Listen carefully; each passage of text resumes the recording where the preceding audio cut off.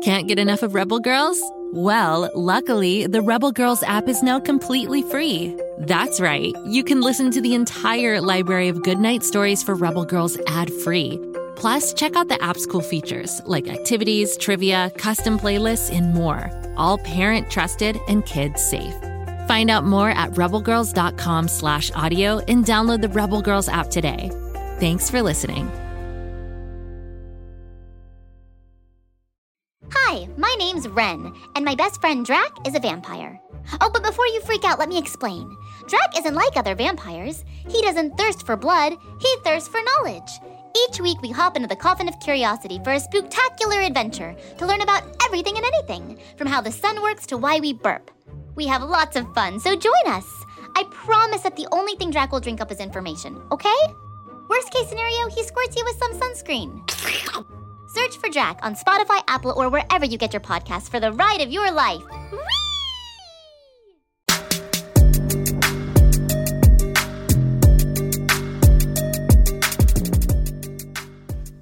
Hello again, R.L. Stine Story Club members. I'm Ivy, your host, an entrusted custodian of those spooky yarns and strange tales from the hidden vault of R.L. Stine. Today is another chilling tale. This tasty tale, Story Club members, is why you shouldn't play with your food. It's one I call Sinnamon Bears. Nick held the kitchen door in place, his shoulder against the wood.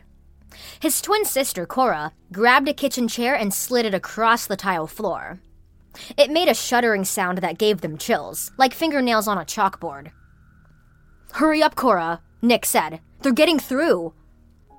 Okay, so we need to back up to an hour earlier. Nick and Cora's father was a food scientist. He was a doctor who made breakfast cereals stay crunchier in milk, potato chips stay crisp long after they've been opened, and most of the kernels in a bag of microwave popcorn pop without leaving too many uncooked. They lived in an upscale townhouse in the big city. While their father was on an important business call in his study on the other side of the house, Nick and Cora had ventured into his home laboratory. Their father worked long hours and didn't like them in there. He also didn't like to be disturbed while he was on a call in his study. He kept his door firmly closed. They were always curious about what their father did. He didn't talk much about work. In fact, he didn't talk about much of anything. He would usually work, take a break for dinner, and then go back to work, occasionally grumbling out a question about what they did in school that day, or telling them good night. Their dad was working on something serious in his lab, and they were dying of curiosity. Cora had guessed the 6-digit code, which was their dad's birthday. They snuck inside and flipped on the light. The room reeked of chemicals. It made sense because there were glass vials and plastic bottles filled with various elixirs on the shelves. Boxes of food were on the floor, too. On the laboratory table was some green goop in a glass bowl. "What's that?" Cora asked. Nick had no idea. One of the open boxes on the floor contained several bags of extra-large cinnamon bears. They stood about 3 inches high. Several of the packs were open, so Nick and Cora ate a few. Well, more than a few. Half a dozen each. The cinnamon flavor was so strong, it made their mouths hot. Nick put on some safety goggles. Then he dumped a few chemicals into the goop to see what would happen. First, there was a yellow chemical, then a red one, and then a blue one. The goop moved a little bit on its own. "Look at this, Cora," he said. "Can you believe it? I'm a scientist just like Dad." "We probably should go. He's going to be mad that we're in here." "Just a sec," Nick said, adding one more chemical. When it hit the green, writhing goop, it exploded into a ball of smoke. The chemical goop splattered all over the cinnamon bears below. Cora coughed. "And now you've done it. Let's get out of here." Nick ignored her, pointing. "Look." The cinnamon bears with the green goop on them began to animate and move on their own. Cora reached out to one. It bit her. "You ate our friends," the angry candy bear said. "Prepare to pay." The bears tore open the other packages of their trapped cousins, spilling some of the life-giving chemical onto them. Nick and Cora backed toward the lab door as the cinnamon bears climbed out of the box, 100 of them or so, and amassed toward them like a red, vengeful army. "We'll eat you," the bears hissed. Like you ate us. Yum, yum, yum. This is crazy, Nick said. People eat candy. Candy doesn't eat people. One of the bears climbed up his pant leg, leapt onto his hand, and bit it. Ow! Nick threw the cinnamon bear across the room. The other candy bears attacked. The twins ran out of the lab and down the hall. They were going to go to their dad for help, but the army of cinnamon bears, marching, had blocked their way. The kitchen was their only avenue of escape. In here, Nick said. They sprinted into the kitchen and shut the door. It didn't have a lock on it, so they had to bar the door with a chair. But the chair wouldn't hold. The bears had already gathered their collective strength against it and pounded on the other side. The door would be broken down soon. Nick was going to call for help. Then he remembered that his phone was on the dining room table where he left it after dinner. Dang. What are we going to do? Cora asked. We can't go down the fire escape. The kitchen window is painted shut. We're trapped. The kitchen door bowed inward. It would break open soon. Nick and Cora backed away from the door. Then, when their backs were against the sink, Nick had an idea. It was a crazy idea, but it just might work. They were standing on a stiff mat. He turned to Cora. Turn the oven to broil. Why?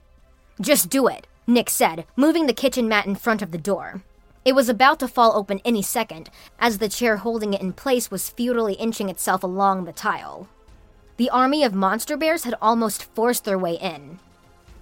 We're going to eat you up, the bears chanted in their tiny candied voices. We're going to eat you up, yum, yum, yum. It was a kind of rallying cry as they labored at opening the door. Yum, yum, yum. Cora flipped the gas oven to broil. It grew hot immediately. Now what? Open the oven door, Nick said as he placed the mat strategically in front of the kitchen door. Cora opened the oven door. A moment later, the door to the kitchen cracked open and the army of cinnamon bears piled into the kitchen across the mat. Nick waited for them, and when most of them marched onto the mat, he grabbed it with both hands and flung it toward the open oven. Most of the cinnamon bears flew inside the waiting heat box.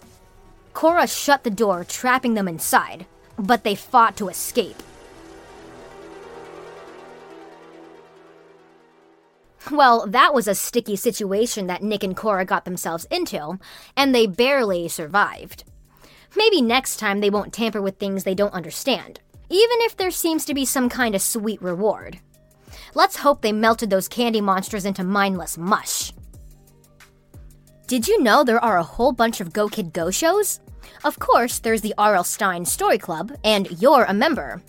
There's also Bobby Wonder, who's trying to protect Pflugerville from Mighty Mila. And Lucy Wow over in the Big Red Barn inventing all sorts of cool stuff with her mechanical pygmy goat, Kapow. Just search for Bobby Wonder, Lucy Wow, or R.L. Stine Story Club wherever you get your podcasts and you'll find your way. Come back tomorrow for another episode, because every R.L. Stine Story Club member needs a little scare every day. Ivy out!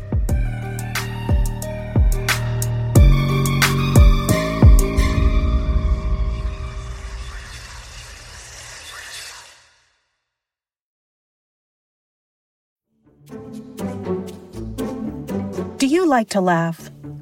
Who am I kidding? Who doesn't like to laugh? So, okay, if you love to laugh, you'll love Don't Break the Rules. It's a hilarious comedy improv podcast where the voice actors make up their lines on the spot and try to be the only actor who doesn't break the rules. These talented actors are great at coming up with silly scenes and stories when they follow the rules for the episode. And it gets even sillier when they accidentally break the rules. The stories are guided by suggestions from kids like you, and the episodes feature laughs, burps, and the occasional unicorn. So if you'd like to giggle and play along, be sure to listen to Don't Break the Rules wherever you listen to podcasts.